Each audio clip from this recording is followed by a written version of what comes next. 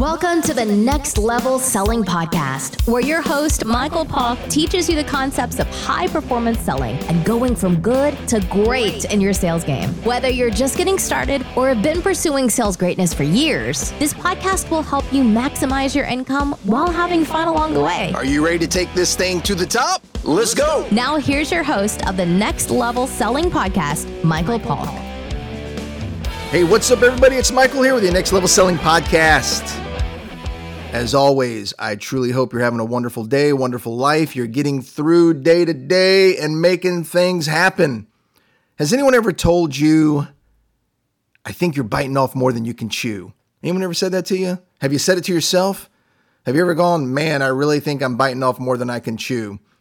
You know, when I was 17 years old and graduated high school, I had joined the Army. And here's the reason why I joined the Army real quick, because in 1981, when I graduated, I know that's in the history books, but in 1981, when I graduated high school in Apex, North Carolina, a lot of folks don't know this, but the prime interest rate was 18% at that time. And people today think we have high interest rates. It cracks me up. People are complaining about a 3% car note.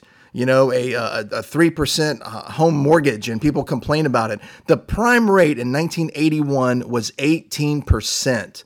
And I've had people say, yeah, Mike, but you can go get a CD earning 15%. That's true, but your note on your house, was 15, 16, 17, 18%. Times were tough. My dad owned a business back then and quite frankly went bankrupt, went belly up. Things were truly hard. The reason I joined the Army was quite frankly, my dad couldn't afford to feed me. I had to get out of the house.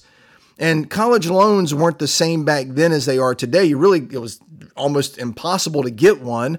My dad made just enough money over the threshold where I couldn't really qualify. And I don't know, maybe at the time I really wasn't cut out for college. I wasn't. I made the top half of my high school class possible.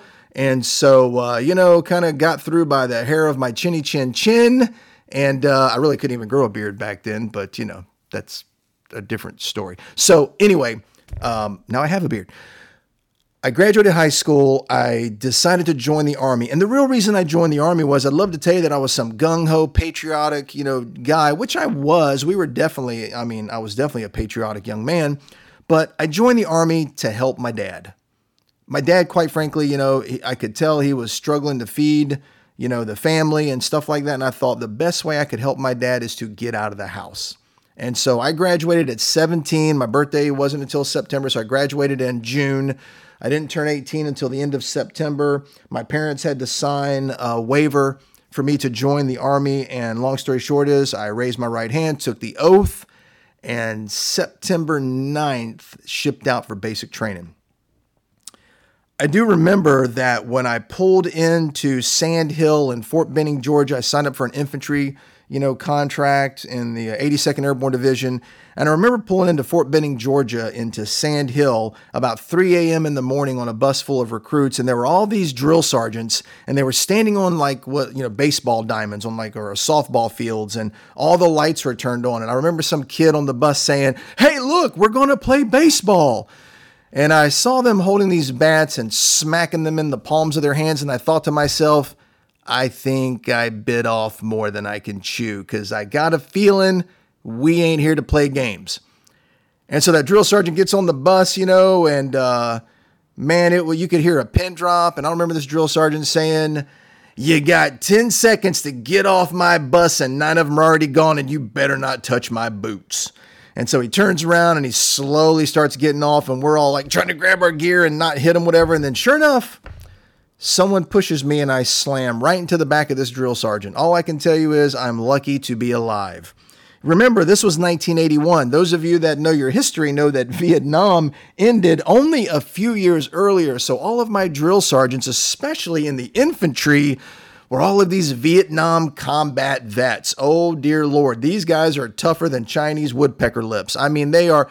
I hope that's not a bad thing to say. That's what my first sergeant used to say. So, anyway, Chinese woodpecker lips. I just thought it was funny. I don't even know what they are, but it's got to be tough, got to be hard. So anyway, I remember him throwing my duffel bag, which probably weighed more than me, on top of me. And then he's like, "Start doing push-ups." I'm like, with the bag on me? I was kind of confused. I didn't know what to do.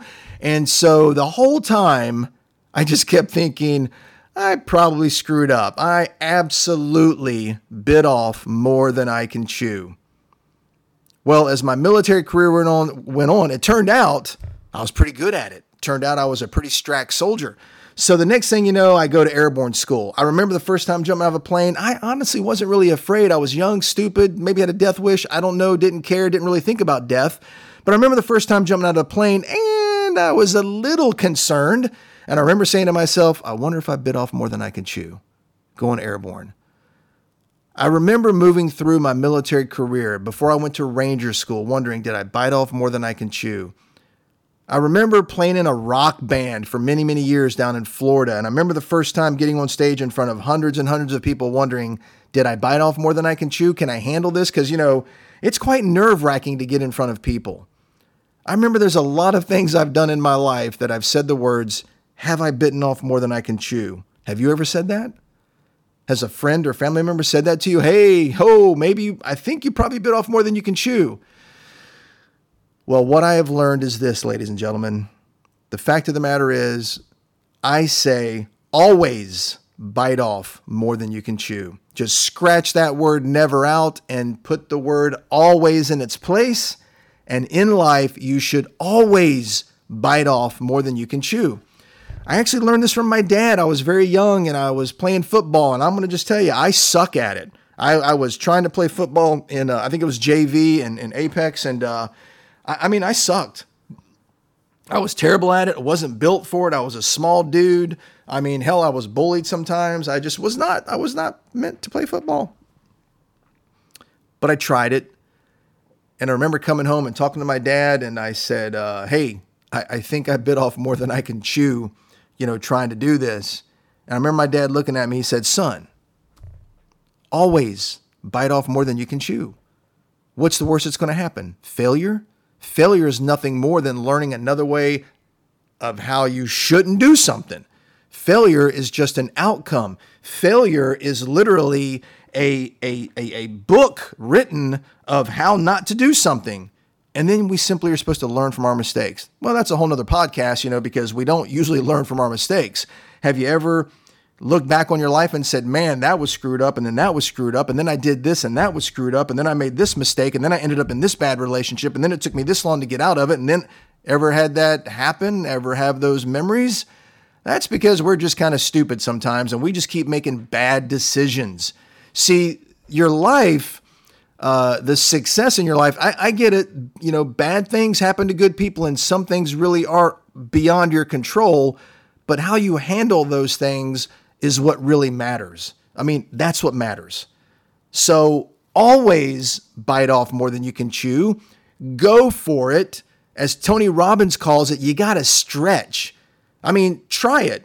I don't know what you're doing right now, but if you don't do this, if you're driving a car, but if you can stand up and you can get up on your tippy toes and then raise your hands above your head and reach as hard as you can for the ceiling. Reach for the sky if you're standing outside. I mean it. Stand up and reach as hard as you can and try to hold that. Keep reaching for 20 seconds, 30 seconds, a minute. How long can you do it?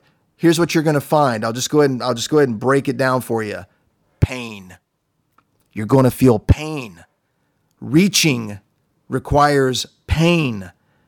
You're going to have to stretch. You're going to have to reach for the sky. You're going to have to go for it. You're going to have to bite off more than you can chew. That's the only way we grow as human beings. You're green and growing, or you're ripe and rotting. Which is it? Which way is your brain headed? What are you trying to accomplish in your life right now? What are you doing to stretch? What are you doing to reach? What are you doing to get a mouthful of life? You have to bite off more than you can chew. Do you understand where I'm coming from? By the way, this is my upcoming book that should be released hopefully in the next 2 to 3 months. That's the only plug I'm going to give it right now. But always bite off more than you can chew. And if you do, then I'll see you guys at the top. Let's make it a great day. Thanks for listening to the Next Level Selling Podcast. Please be sure to subscribe and leave a review wherever you listen to your podcasts. And check us out online at facebook.com/Next Level Selling Podcast. Are you ready to go to the next level? Michael is currently accepting applications for one-on-one clients looking to earn a lucrative and predictable income in their sales career through his proprietary mindset methods. Book your one-on-one power call today. Go to mynextlevelcall.com, choose a time that works for you, and book your time with Michael. And remember, we'll see you at the top.